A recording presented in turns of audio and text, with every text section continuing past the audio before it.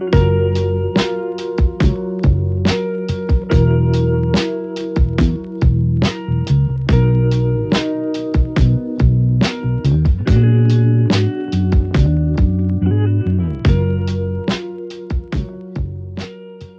everyone to the New Irish Novelists podcast as part of the Dublin Book Festival. I'm Roisin Ingle, and a big welcome to our guests today. They are Naoise Dolan, Susanna Dickey and Hilary Fannin, whose debut novels, Exciting Times, Tennis Lessons and The Weight of Love, were released earlier this year to amazing reviews, it has to be said.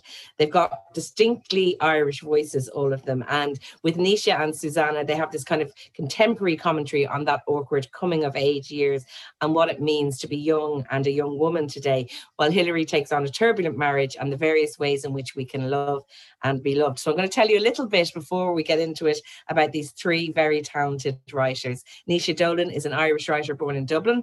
She studied English literature at Trinity College Dublin and Oxford University and now lives in London. Exciting Times is, as I said, her best-selling debut novel, an excerpt from which was published first in The Stinging Fly. Susanna Dickey's from Derry, Northern Ireland. She's the author of 2 poetry pamphlets, I Had Some Very Slight Concerns, and Genuine Human Values. Her poetry has been published in Ambit, The White Review, Poetry Ireland Review, and she's won some very good prizes along the way as well. And her debut novel, Tennis Lessons, was released in July 2020. And finally, Hilary Fannin is an Irish Times columnist, an award-winning playwright, born in Dublin, where she still lives. She was writer in association at the Abbey Theatre in its centenary year. And some of her plays include Mackerel Sky, Doldrum Bay and Famished Castle. And they've been performed all over the world in Europe and North America. And she was awarded Irish Columnist of the Year in 2019. And her memoir, Hopscotch, was published to critical acclaim in 2015. The Weight of Love is her first novel. You're all very welcome. You're all having a great time with your debut novel, apart from the pandemic, which we'll go into at some point. But I wanted to kind of give everyone an introduction to your work and to your books. So I thought we could go around and you can give a little description of the plot. And I know, Susanna, you're going to say your novel has no plot, which will be interesting to talk about later. But we'll start with you, Hilary. Maybe you could tell us about the book and then give us a short flavour of the writing. Yeah. Good morning, Roisin. Lovely to see you. Lovely to see anybody, isn't it? I mean, it's really nice to see other humans that you don't live with. So The Weight of Love is essentially it's a love story. It's a triangulated love story, and it takes place over 2 time frames: London in 1995 and Dublin now. And in London in 1995, a character called Ruth meets 2 men, Robin and Joseph. She has a child with one of them and a marriage with the other one.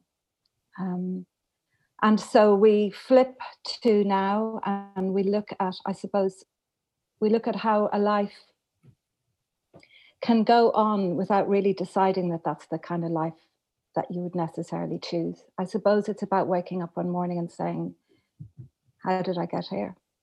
I don't remember making these decisions. Nothing we'll be familiar with at all. Anyway, so it is a triangulated love story. It's also a story about memory. It's also a story about mothers. It's also a story about as you say, about how we love and how we can be loved and how we learn to respond to love from a very early age. And God knows what else. The kitchen sink is in there too. So I'll stop talking and read something. This is a very, very short reading.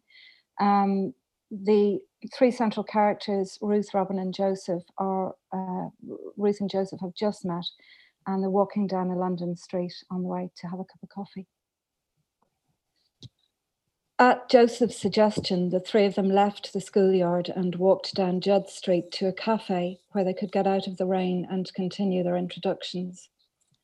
Winding their way through the wet streets, their conversation curtailed by the traffic and the sharpening rain, allegiances were brewing and rivalries being stoked, and it would be tempting to say that by the time the 3 of them had turned down Woburn Walk, a narrow Dickensian passageway where the windows of the Sorrento Cafe glowed pale and yellow in the dusk, what would happen had somehow already happened. The loving and mourning had already begun and already ended, even though in real time, as the rain fell over London on that autumn evening, Ruth had only known Joseph for an instant. Reaching the Sorrento, Robin pushed open the door for Ruth, and Joseph followed her inside. The cafe was warm, sour with the smell of the weather, and they took a table by the bay window, looking out through the thick glass at wet flagstones and a neat little man with an umbrella nipping through a wrought iron gate opposite and down to a tailor's in the basement. And there was something raw and unsettled in the air between the three of them that was more than just the dubious freedom of a Friday afternoon. I love that, Hilary, and I remember reading that section in your book because it's kind of near the beginning, I think. Yeah, it's very nice. And I remember, and I know you obviously, and we're colleagues in the Irish Times to a degree, but I remember reading that, and when you just the hairs stand up on your back and you sort of go, oh, I'm going to really like this book.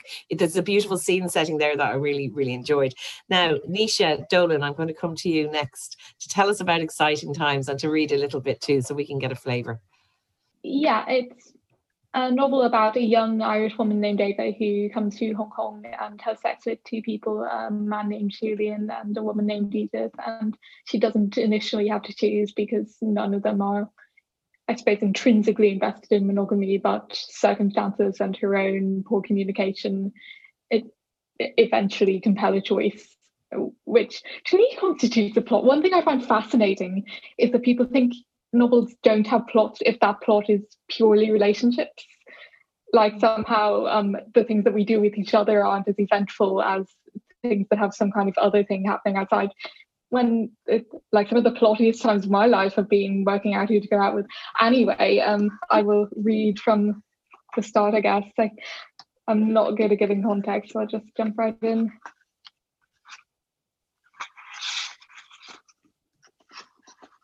July 2016. My banker friend Julian first took me for lunch in July, the month I arrived in Hong Kong.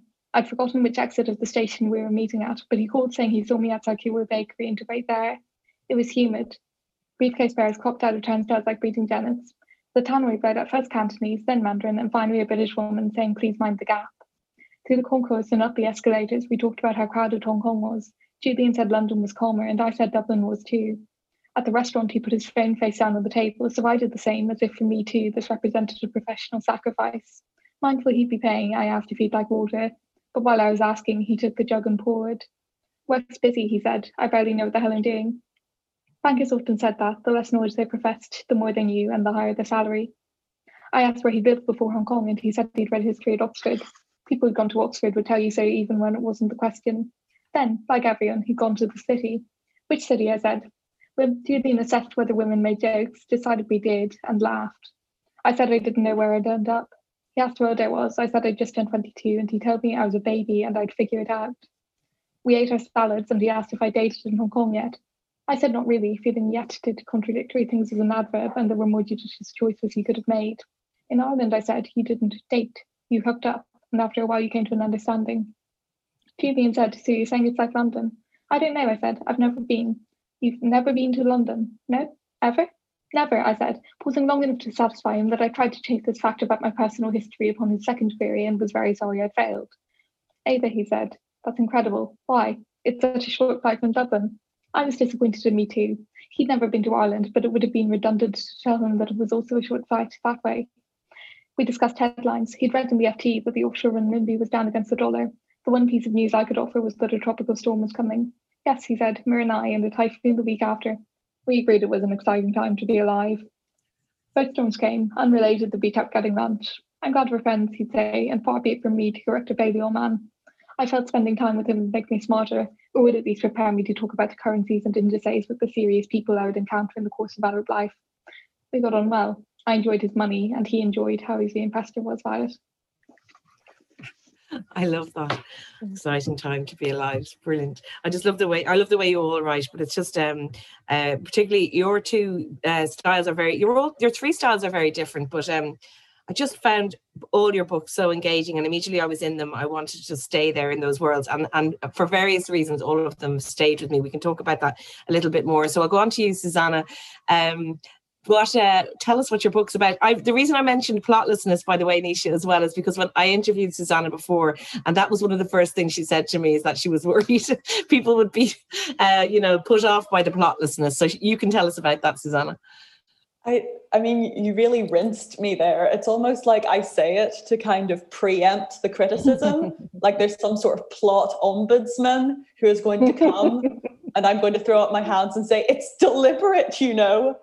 But yeah, so Tennis Lessons is a Bildungsroman charting the life of a young Northern Irish woman from the age of 3 to 28. Structured in these little vignettes that check in on the various years of her life and chart her friendships, relationships, family traumas, sexual encounters, sexual traumas, and various exploits. So I'm going to read a little bit.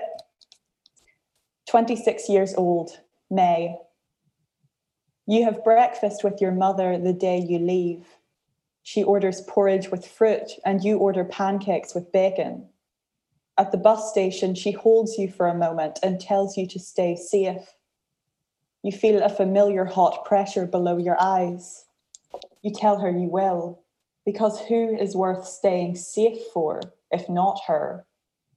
You fight the urge to apologize for 100 things she has probably forgotten about. She puts a white envelope with money into your pocket and helps you maneuver the 2 suitcases onto the bus. She waves to you from the curb as you board. You wave back.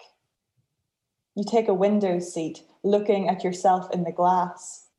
Your reflection is crowded. As the bus moves, your face houses a yard of coaches, the river, a furniture showroom, a Domino's pizza, an old quarry.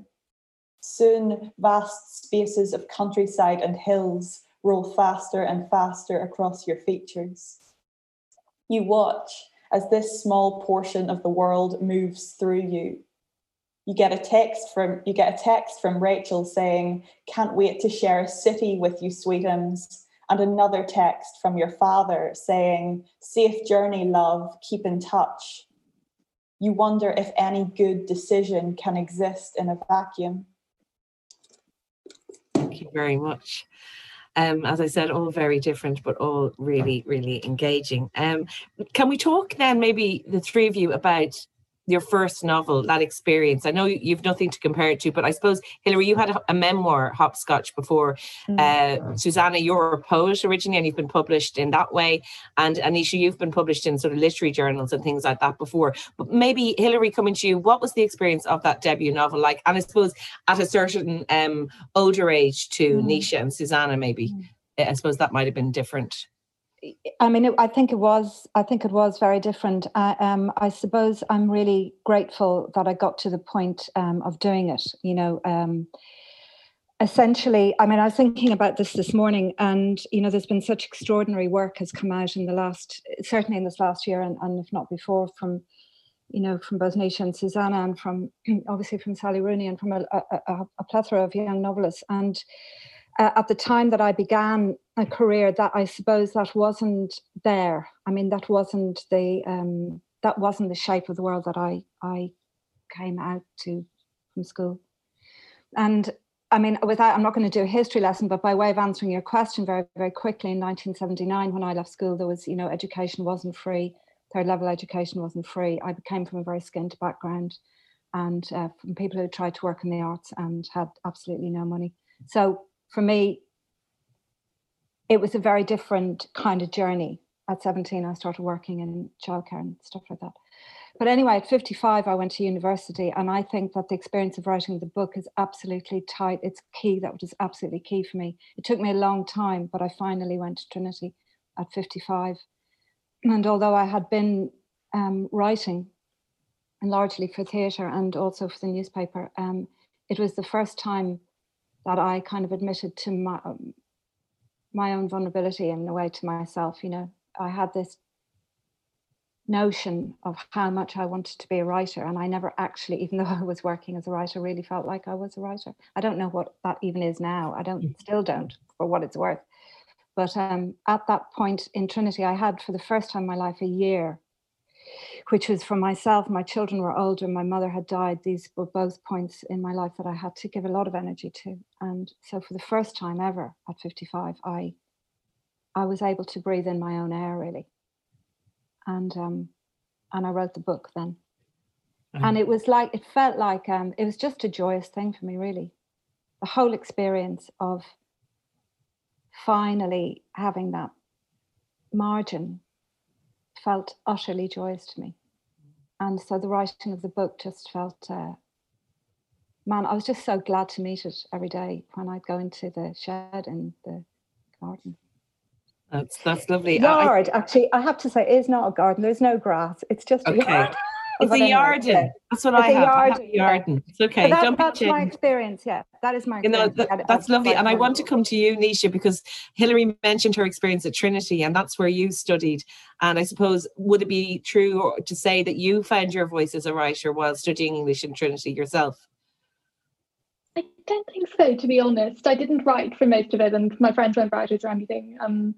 I did do one creative writing module that lasted about 8 weeks in the last year, and that was really helpful because so Deirdre Madden taught it back then. I don't know if she still does, and she's just the most pragmatic writer I've ever met. And I don't mean that at all as saying that she doesn't have an artistic sensibility. Like, if you read her books, the poetic attention to detail is very much there. But I mean, she'll just sit you down and say, here's how to edit yourself properly, and here's how to divest yourself of any notions you might have. And just I think she put me on the right course. So that was influential. But the other years there, not so much, except to the degree that having experiences makes you write. And I find it interesting, therefore, that people stress Trinity so much, because I'm convinced if I spent those years at another university, people wouldn't be so keen to build up a narrative of that as having made me the writer I am. And, I say that inside that, so potentially it has had more of an effect than I realised. But I feel as well that there's a perception of universities as necessarily producing good writers for no reason. Like, why would going somewhere where hardly anyone teaches me to write make me good at writing? That's fair enough. I totally agree. But I think, I suppose, in your case, Hilary, it was a time all that the stars aligned, and it did actually mean a lot to you, because you never had a degree. It wasn't something you did as a young person. So walking into the gates of Trinity was massive for you. It's funny that Nisha mentioned Deirdre Madden, because for me, I would say that, and again, for me, it was space. It was just space to stop and have somewhere. I got on a train every morning and went to a space that I could write in. That was absolutely huge. But Deirdre Madden, I agree with you utterly, Nisha. She was absolutely fantastic. And for me, I went in with this kind of sack of bits of writing, and put them on the table. And that pragmatism that she had, and that sense of support, for me, was absolutely huge. And it was Deirdre, I acknowledge her in Weight of Love, who for me gave me, it was like it was a lifeline for me, really. Her focus was just fantastic. I think she's amazing, yeah. Susanna, I want to come to you, and I read this quote that you gave to some publication, and you said, "I write poetry because I love language, and I write prose because I hate myself." So I need you to explain that, please. So yeah, I started with poetry, and poetry is so odd. Ben Lerner has written an essay about this called "The Hatred of Poetry," and it's about how the genre of poetry is so heavily romanticized, but the reality of poems people view with such vehement suspicion. And it's bizarre the way people champion this notion of the craft of poetry. I read a thing the other day written in The Guardian where someone wrote, I knew I liked Joe Biden the moment he started quoting Heaney, because you can't pretend to like Heaney. It's like, of course you can. I'm sure like Jim Core could rattle off a couple of lines of W.B. Yeats. Like, it doesn't make him a good person. But I think because of that, from writing poetry, you yourself develop this innate suspicion of yourself and what you're writing, and you have to set that aside. You have to set aside your whole kind of ego or self-perception when writing poetry, and it becomes strictly about language and form. And then when it came to writing a novel, I think just because of the topography of prose, I felt this greater freedom, because I thought someone would see that it's prose and trust me. and it almost made me more indulgent in a way of imbuing it with my own proclivities, with my own thoughts. And when you're doing that, you realize that you have some deeply unsavory thoughts, and you don't come away from it liking yourself. Interesting. I'm thinking of Doireann Ní Ghríofa as you're speaking, A Ghost in the Throat. I don't know if anybody has read Doireann's book, but she's a poet, and that's her first sort of prose. And I definitely think as poets, you bring something else, and the language is there. The poetry is very much jumps off the page, I think, in your book, Susanna, and in Doireann's as well. One thing I have to say about reading Susanna's book, Tennis Lessons, was when I picked it up and I saw that it was in the second person, I nearly threw it back down on the floor because I can't stand it, you know, this writing. But funny enough, the biggest achievement for me of your book, or one of the achievements, is making me love your book, even though it was written in that. Can you talk a little bit about using that tense, which in so many ways is very despised by some people? Maybe it's just me. It could be just me. Well, I mean, I think it was very much to my benefit that I didn't know a huge amount about the publishing industry or what people like and dislike, because I very soon realized that people do hate the second person. But by then it was too late. I committed. But I remember reading Claudia Rankine's Citizen when I was doing my undergrad, and it's called. It's interesting. It's sort of like half poetry, half prose, lyric, and it's all in the second person. And the kind of diaxis of that repeating you is especially interesting in that book, because, you know, she's a Black writer, and it's how that pronoun captures a singular experience, also a collective experience, and also challenges a white readership to place themselves somewhere within a narrative that is not written for them in a way that so many narratives are. But I think the you form is so interesting in that, you know, when you're writing, you can't actually achieve true realism. You can't actually write living. It's always going to be some sort of simulacrum of living. And the you form almost leans into that, because it's aware of itself as it creating this reader writer relationship, and it makes the reader decide, and have to decide consistently, who they are going to be in a narrative. And because some of the book deals with trauma, it felt so pertinent to me, because I wanted a reader to have to say, oh no, that's not me, or that is me. And I also loved that it was able to give this protagonist this sense of dislocation from herself subsequent to trauma, which felt really important. Well, that's a very good defense of the second person, and it really works in your novel particularly. Naoise, Hilary alluded earlier to kind of, speaking of exciting times, that this is an exciting time for writing in Ireland at the moment. And a lot of the people writing very brilliant stuff are women. Were you conscious of that when you were writing Exciting Times? And an excerpt of it was first in The Stinging Fly, and Sally Rooney was editor at the time. And I know you know Sally obviously as well. Did it feel, is there a weight of that when you're kind of coming out with your first book, and there is a lot of excitement around women writers, particularly from Ireland?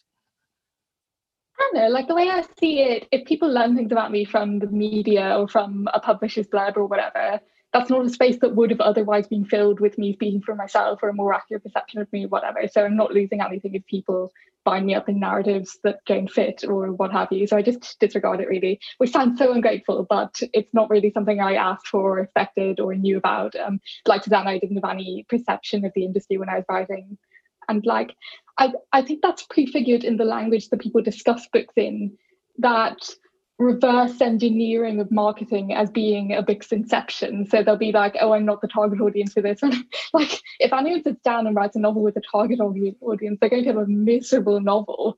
because, like Susanna said, you're depending on the ability of people to project onto the blank stuff that you've given. So if you're projecting this imagined reader while you're doing that, I think it's going to be a lot more difficult to get that balance right. So I think that's my roundabout way of saying that while as a reader I'm very happy and excited about any developments in Irish literature, I can't of necessity link that to what I'm doing because I would go mad. So I just write for myself and write what I think will make it interesting, and then view cultural stuff quite separately to that, I guess. I think that's probably very wise, because I imagine if it gets inside your head, it would affect kind of what you're doing, and you need to keep them very separate. I said earlier in the introduction about you and Susanna talking about a particular period in a woman's life, or your characters' lives, coming of age time. Were there particular things that you wanted to say about that with Exciting Times? Because it is quite, I mean, what I loved about both those stories was, it made me, I mean, I'm more like at Hilary's stage of life. I'm late 40s, but yet I read both of your books. It gave me such for both of those stories, I really was able to go back to certain aspects of my own life, certain experiences. They felt very universal, even though they're both set in very contemporary times. So I'm just interested, maybe to both of you, what you wanted to say about that time, which is so full and messy and mixed up and strange and all those kind of things. I suppose we're at a point in Irish history where you'd expect that women our age would still grow up with a lot of those experiences widely shared, I mean. So if I read a novel written by a young woman about a young woman and there were no references to any kind of sexual trauma regarding either her or the women she was close to, like, I wouldn't go, that should have been in, but I would go, I think that author probably deliberately left that out, because those are such universal aspects of experience still, but maybe we're at a point in Irish history where they're openly confronted often enough that I would be conscious of that reading those kind of books, when maybe that, I mean, I feel like it's futile to try to project what it would have been like to read books way before I was reading them, because that's inside other people's heads. So in a way, I feel like our generation is the worst to comment on what's generational. But I think what I'm trying to say is I wasn't trying to say anything. I was just trying to strike some kind of balance between verisimilitude and making it still enjoyable. And that meant that a degree of unpleasant things went in, but shaped in such a way that was reasonably narratively satisfying, but not neatly wound up. And possibly I failed, but that was my endeavour. No, you didn't fail. I think what I'm trying to get at, and maybe my question wasn't very good. I mean, your book, Susanna, has been compared to May I Destroy You, or that if you like May I Destroy You, you like this book, or if you like Fleabag, you like this. I think what younger women now are writing are the things that perhaps people weren't able to write before, or it's being written in a much more authentic, real, no holds barred way. And I think that's what I'm maybe responding to, and something that maybe wasn't there before. I don't know if you agree, Hilary, with that. It feels like everything's on the table now and nothing's being hidden away, or everything's being said in the exact way that it's happening, rather than couched in other ways because society wouldn't have been ready for it or something. Yeah, and again, it's very difficult. I mean, Nisha said that thing that it's very difficult it's very difficult to analyze these things when you're in the middle of them. You know what I mean? It's much easier to step back and look at this a couple of decades down the line. But I mean, certainly the kind of energy behind the younger, and I also hate saying this, but behind some of the younger voices that are coming out is absolutely fantastic. I mean, again, it's a joyous thing to read, and you pick up Sally Rooney, you pick up Nisha, and you're just thinking, oh man, this is just so good. This is just so good, and I want to get in a time capsule, and I want to go back 40 years, and I want to be reading these books as an 18-year-old and seeing what that ignites in me, But at the same time, when I was that age, there were Edna O'Brien was there. There were, there was Kate O'Brien. There was, there were voices there that were pushing. I mean, without being really cliched about it, that were pushing the boundaries. The boundaries were very different. But you do get a great energy. I think that I think an energy flows around, and I think when there's very good work coming out and happening, and when that work is being discussed in the media, when it's out there in front of you, I think that it does ignite. I think that it does spark a kind of an energy, And for me, when I look at the pile of books beside my bed, from Anna Enright to to Susanna, these are the books that I'm reading. I mean, I find myself drawn again and again and again to reading, and not just Irish women, but that energy is there, and I'd love to be able to go backwards and start again. Yeah, I think you said it much better than I did. That's what I kind of meant. It's almost like a longing and nostalgia for wishing that we could have been able to share like that, and that now people are. And actually, it goes back to something that I was thinking about with you, Susanna, about Northern Ireland. I mean, I'm finding that as well, reading young women writing from who are Northern Irish as well, that the books are allowed to be now not about the Troubles, or allowed not to have that as a kind of, yours is a, we don't even know your character's name for a reason that maybe you can explain, but we don't know her name. It certainly isn't a Troubles novel. It happens to be set in Northern Ireland, but that's not, it's not the Northern Ireland that maybe we're used to. Could you talk a little bit about those decisions that you made writing the book? Yeah, so I think by virtue of being born in the 90s, and I think people now being born in Northern Ireland in the 90s are being afforded the privilege of almost political complacency. And I don't think we realise that that's a privilege, but it is a privilege to be a child in Northern Ireland now and to be disengaged. And I think, the deaths this year of John Hume and Seamus Mallon and the conversations around their work have thrown into acuity just how precarious that situation was and is and continues to be. And the murder of Lyra McKee last year once again reminded us that this is still an area of political tumult. But it was certainly the case for me and many of my friends that we were afforded this kind of cloistered attitude towards politics. And I'm not saying that that's a good thing, but it's the reality. And I wanted to write that. And this protagonist is such a deeply cloistered individual anyway in how she thinks. There is no real world beyond how she is perceiving it and how she kind of metabolizes it all through her experiences and through her thoughts, and that's partly why she's unnamed, because she doesn't really have a fixed identity beyond this kind of maelstrom happening in her head, and she's not thinking of herself using her name. She's this kind of mutable figure bouncing from encounter to encounter.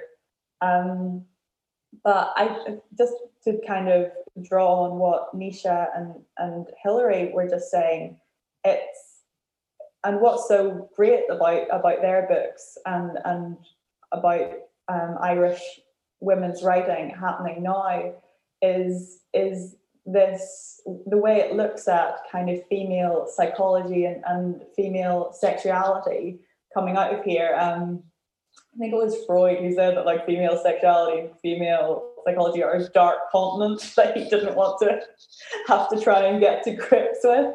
And I think, Nisha and Hilary's books are so brilliant in that they don't do what might be symptomatic of kind of male novels in the Western canon, which is to present either the novelist's personal ethics or their protagonist's personal ethics as like this kind of logos, this unimpeachable way of living. And both Nisha and Hilary's characters, you see them having these sort of fixed ideas of themselves and their way of lives that then get dismantled through experience. And the result is the books are so interesting that way because there's no kind of closure.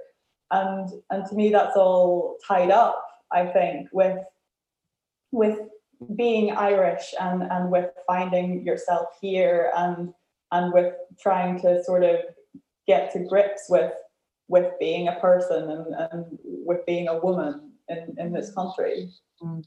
Nisha, have you any thoughts on that and on the dark continent of female sexuality? Because there's quite a bit of sex in your book too. Yeah. So I think that's interesting in terms of expectations forged largely by Anglo-American critics and readers around character development. So like Susanna's book as well, I think for a lot of Irish women writers, maybe more interesting to stage that national coming to terms, not directly through some kind of analogue or whatever, but like with that psychology of holding something still long enough to understand it, which in the case of a young woman whose world exists inside her head and is processed inevitably through her subjectivities, you'll get a novel out of without that young woman necessarily changing too much. So how that links to sexuality, I developed a terrible habit at university of claiming that everything is gay, but I do think it is heteronormative to see everything as forward and advancing and for future generations, and that's linked to capitalism, as is heteronormativity itself. That's the other thing I did at university. But like, I think what I'm saying is there are a lot of neutralized assumptions around the point of a novel being to take a character, show them having a broadly good moral mindset that's not perfect, that is perfect at the end of the book, or failing that, punish them for their failure to advance. And this is meant to be instructive and teach us how to thrive. However, I think at pretty much any stage of Irish history, you grow up with at least a background sense that not everything is great. Like Susanna said, it might be more or less ambient depending on what you're in, but I don't think there's been any point in Irish history where you can live a solid 20 to 30 years and not have had some point of national trauma along the way. So maybe that's why there are fewer stakes set down in, I suppose, conventional progressions, both of psychology and of interactions with others. And we should say as well, I mean, with your everything is gay idea, it is a queer novel, I suppose, your book as well, we should mention, because Hilary, you've got a love triangle, and so has Nisha. Nisha's just happens to be between two women and one man. What about that? Did you feel you were doing something different, Nisha? Because it's not something I had read in an Irish novel before, or necessarily many novels, that kind of exploration of somebody who fancies both genders and all that kind of thing. Yeah, like I feel like maybe the least gay thing is the direct handling of the relationships, in that because it's one woman who is processing everything through the same brain, neither comes with a particular flag planted on it or any of that, but yeah, like I don't know what to say really, because I feel like for me heteronormativity and straightness are the blaring concepts. Like most of the people I'm close to aside from my parents are gay, and it's just how I see and experience the world and funnel everything. And why would I try to write relationships from another standpoint, if you get me? Yeah, fair enough. I do think though it's for me it was refreshing and different, because it's not something that I have come across a lot in literature. So I suppose that's the point I was making as well. What about you, Hilary, for sex and sexuality and that aspect of your book? Do you find it easy to write those kind of scenes, or are they challenging at all? I mean, it's so interesting. I'm finding myself very caught up in the discussion. And I don't know what I think about anything, but I'm fascinated by what you guys think. No, I mean, I'm coming from, a word like heteronormative, which is such a brilliant word. And I grew up in a country that there was no contraception, so when I was 17, and I'm not making this up, my friend made a condom out of toilet paper and sellotape. She wrapped sellotape around her boyfriend's erect penis and then put sellotape around it and tried to make that as a kind of reusable condom, right? So that is where I'm coming from. My sister walked me down South Great Tour Street, all the way right down to the end, the very first Well Women's Centre in Dublin, to try and get the pill when I was 17, when I started seeing my boyfriend. And I grew up, so the characters, a lot of people of my age, there is still sexuality sex is still tied into fear.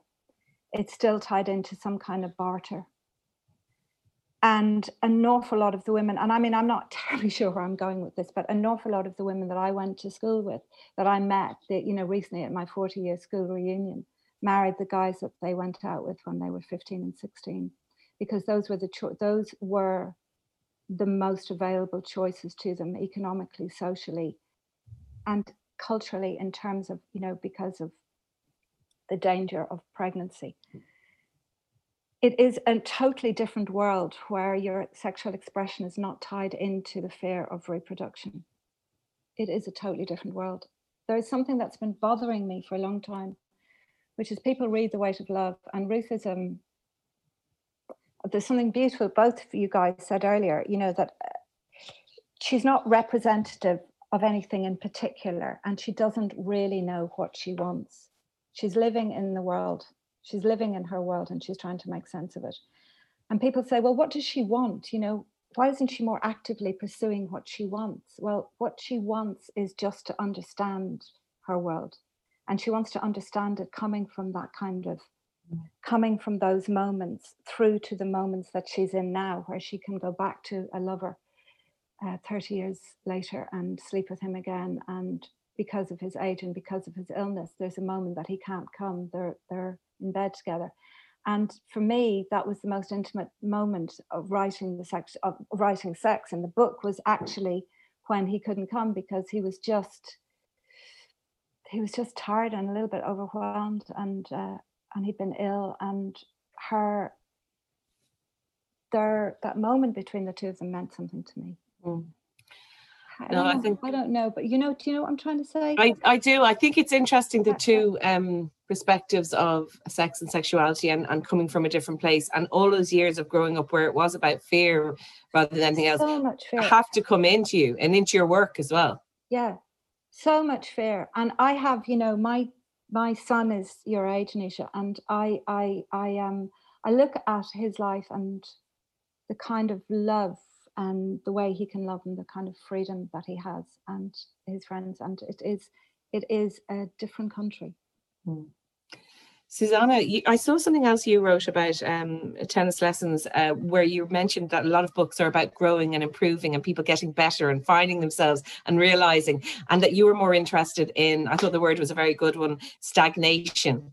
And that tennis lessons is very much about someone for a long time stagnating and not necessarily growing or improving. There's a little bit of light at the end, possibly, but it's not that much light. Can you talk a bit about that?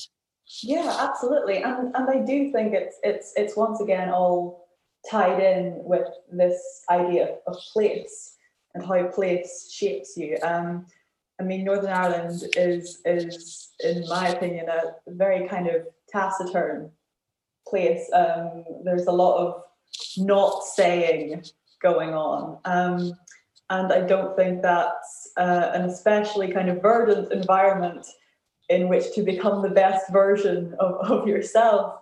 And then you factor in these additional concerns. And, you know, I know I said that it's her privilege to be sort of politically ambivalent, but the realities of place do sort of seep in this insidious way. And, you know, tying in with what Hilary just said, and we have that in Nisha's book too, the abortion fund, and how there are these innate fears that maybe people don't have elsewhere. And then we've got in tennis lessons the narrative of her uncle. So she has this uncle who is diagnosed when she's a child, and she doesn't really understand this at the time, but he's diagnosed with HIV.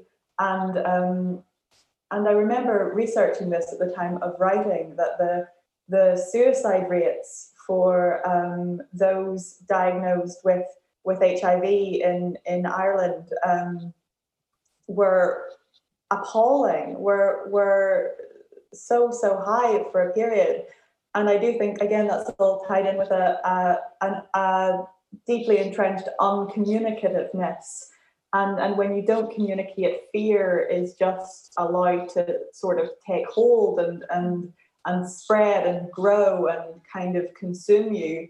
and so much of the protagonist in Tennis Lessons' life is consumed by fear, be they rational fears or irrational fears, and her deep reluctance to discuss that is why she stagnates. She sort of plants herself in this little hole and just festers for a lot of the novel. And you know, I fester.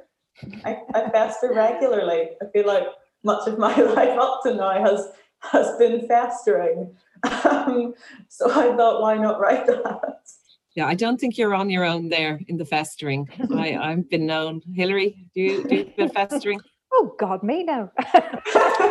Yeah, we fester in our own head. Yeah. Nisha, one thing I really love about your book is the exploration of class. And you know, Julian is this very arrogant kind of, you know, Oxford type business banker guy, and Ava has a very different life, but has wonderful observations about that whole thing. I'm just curious about where your interest in that came from and wanting to look at it. And it's also kind of, it's quite funny too. I mean, I think all your books actually have a really great stream of humor through them. But talk to me about class and about kind of your interest in that, those differences between people. Yeah, I suppose it is a festering really. And some of that just stems from how I began conceiving of the narrator as a character as I wrote. Like, it's a funny thing writing a first-person novel because you're laying your own trap and you can just go back and change something, but some things just seem so ingrained to the character that you continue and build off them. And I suppose one of those things was that she was interested in the system she saw around her. And I think it's probably the same strain of the protagonist's personality that lends itself to her interest in language, and so there's a lot of overlap in how she explores those concepts. Maybe as well because those differences don't have the material backing that they might have were she still in her hometown of Dublin and able to pick things up really quickly from where someone lives or whatever. So I think a lot of the narrator's observations on class are her systemizing a new world and taking like a really narrow part. You know, she's in Hong Kong and she's fixating on where all these British men went to school, but I think it's setting itself up within this bubble and just describing it as opposed to proposing a solution. I want to ask you all before we finish as well about where you are all at now in terms of your writing journey, because I'd imagine once you have your first novel out and there's all that big hullabaloo and there's the interviews, and I mean, let's also state you all had books out in a pandemic, which is kind of not something any of you expected when you were writing it. So we might talk about that a little bit, but also then where you're at now and how do you, they talk about the difficult second album. Is it the same with the novel as well? So Hilary, what about having a book in a pandemic and what you're writing now? Yeah, having the book in the pandemic was quite interesting because the book was supposed to launch on the 18th of March. So it was actually in the bookshop windows when the shutters came down. You could kind of peer through Hodges Figures and wave at it. Yeah, it was. Actually, it didn't do the book too much harm, and I'm very grateful to the people who found a way to read it, and very grateful to the reviewers who said that it was a book that people might like to read in the pandemic. I think that really helped. I don't think it was the worst thing that could have happened to me. In terms of the difficult second album, I've had so many difficult second albums at this stage, you know, that I could open, secondhand shop full of them. I'm going to go back and write for theatre straight away. I'm going to do a piece of work for theatre now. But I'm a very, very, very, very slow writer. And after 10 years of writing 760 word chunks on a weekly basis for the Irish Times, there's also a kind of hamster wheel thing in my head. I can only write in 760 word chunks, and then I kind of dismantle myself and get into a drawer. So I will finally write another novel, but I could be deep in I don't know when it's going to manage to. I know I know the shape of it. I can smell it. I can see the wisp of it, but it's very embryonic at the moment. Okay, good word, embryonic. Susanna, what about you? How has the experience of having your debut novel been in this very strange time, and also how you're doing your PhD at the moment, aren't you? Well, I mean, I guess the thing about living now is that nothing is not sort of symbiotic with the pandemic. Everyone's doing everything during the pandemic, and to be honest, releasing a book during the pandemic is probably on the spectrum of much kinder, nicer things than what lots of people are doing. Because everything now is sort of tempered by anxiety about the pandemic, fear, or gratitude to have not been personally affected by it. So yeah, it was fine to release a novel during the pandemic. I have no complaints. I didn't get to do public to the benefit of my reputation in the long run. I should probably, I'd probably never be more liked than when I've been locked in my house. As for the second book, yeah, the thing was that I finished a draft of it during the first lockdown, because I was writing quite ferociously, because it was I lived alone during the first lockdown. I've since moved in with people, but it was a way of experiencing time differently. I found that I could just lose time when I was writing, and in a way that I was really, really grateful for. And yeah, at the minute I'm just sort of working on the second draft of it, writing some poetry as well, and just sort of trucking on. Trucking along. And Nisha, are you trucking along with your writing? You're in London, I should have said earlier. What's life in London like now during this current latest lockdown? Well, I'm a deeply indifferent trucker at the best of times. I do not have enormously good coping skills out there. So for me, it's just the usual. But yeah, So I wrote a novel, but then decided I didn't want to publish it. But now I've written another one that I do think will publish. So I'm due to I was due to hand that into my agent yesterday, but I'm doing final tweaks, and there'll always be more final tweaks that then end up making it worse. And then you need to change other things to accommodate the original final tweak. Whenever that's ready, I'll hand that in, and hopefully it'll be out in 7 years. Publishing is so slow. Do you write quite quickly then, compared to what Hilary was saying with her 760-word chunks? Because you said you've written 2 novels since then, essentially. Yeah, but I feel like we mean different things when we say that we've written something. You can't ever say how written something is until you've actually seen the draft. So it could just be that I'm less exacting with my initial drafts, and I need to spend more time editing over. It took me 3 years to edit my book. Exciting times. I wrote it in 4 months, and then I didn't, show anyone for years, and then it was years again before I showed an agent, and more time again before it was actually published. So yeah, it's just all a process, I guess.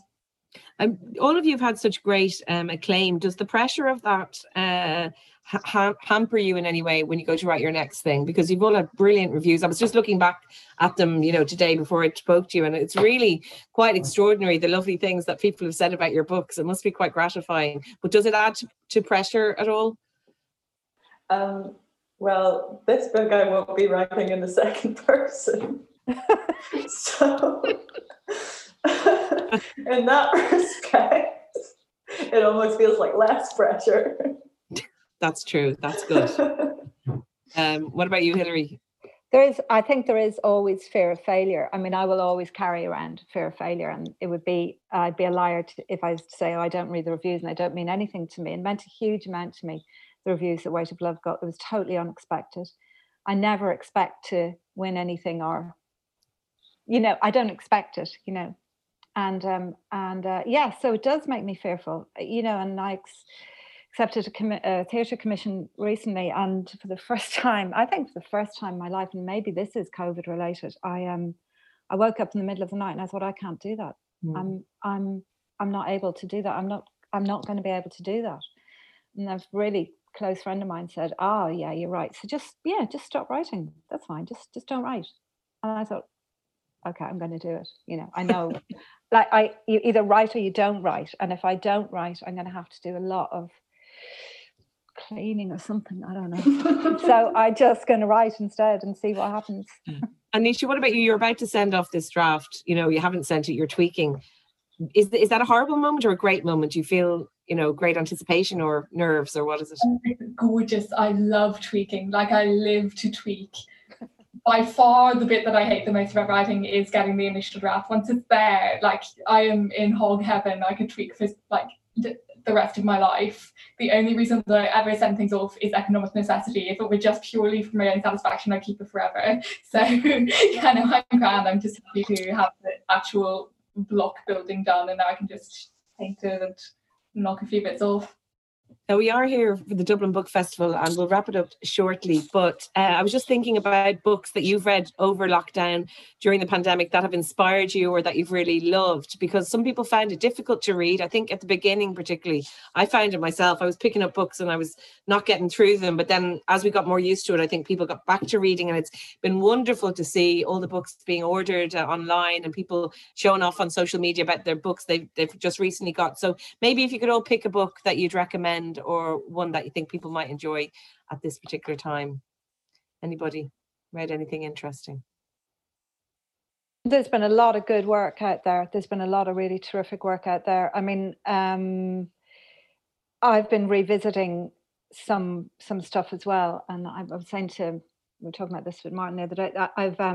I started reading Virginia Woolf again, because I absolutely love the weather of her books. I love the shape of it. I love the flow of it. I love the energy of it, and the kind of, you know, she skirts sanity in a lovely way. I found that, but also I find reading short books, like I read Mary Gaskell's The Lost Cat. It's a tiny book, a novella. I've found shorter books have been really useful during COVID as well. And Daire Ní Ghríofa's Ghost in the Throat, because again, there was that, a bit like Mary Gaskell, she makes herself very, very raw, and she makes herself very direct, and without much protection in the book. And that you're grateful to read honesty, I think, at a time when you need that kind of friend, you know. Two good recommendations there. Susanna, any books that you... So I've recently read, it's a book called White Ivy by Susie Yang. I think it comes out next year. And it's an amazing book. It's a real sort of thrill ride. And it does such interesting things in how it kind of invokes and then subverts sort of racial tropes about Chinese characters. And there's this protagonist, Ivy, who is this really phenomenal kind of anti-heroine. She's strange and weird, and it's such a compelling book. So I love that. Also, in terms of poetry, Colette Bryce, who's a poet from Derry, her latest collection came out in the spring. It's called The M Pages, and it's an elegy for her sister, and it's just completely beautiful and heartbreaking and remarkable. So yeah. Excellent. Thanks very much. And finally, Nisha, what have you been reading that you would like to recommend? The new Sayaka Murata. So I think like every time I've been on anything, I've raved about Convenience Store Woman. So good news to anyone who's acted on that recommendation. There is a follow-up. It's called it's a whole lot darker, but I don't think it's darker in its interests. It's just darker in how far it takes them. It's about how twisted concepts of normality are and how they lead to a whole lot of trauma when people internalize, I suppose, the perception that what other people do is what they should be doing, regardless of what their own instinct says. So it's about a Japanese woman in her 30s and her experiences around that. But it's got this almost fable quality to it. Is fabulous the word? Fabulous is not the word. It's a fabulous book in terms of it's a good book, but it's not fabulous in terms of being a tiny reading experience. It's quite sparse and I suppose deadpan. And I really enjoyed Fran Ross's Oreo recently as well. Funny in a kind of different, more biting way, very referential, and just really formally interesting. Well, thank you all very much for taking part in this. It's been an absolutely compelling conversation. I agree with Hilary. I love that you were getting lost in it, Hilary, because I was doing that too and just going, well, I just love hearing all of you speak. It's so interesting. As I said, you are all different, but all equally fascinating and engaging. So thank you all very much. And to all of you listening, if you'd like to buy any of our authors' books, they are available at the Dublin Book Festival bookshop on www.dublinbookfestival.com. There's going to be loads more events taking place over the next couple of days at the festival, so check out the programme on the website. Thank you all very much and enjoy the rest of the festival. Thank you.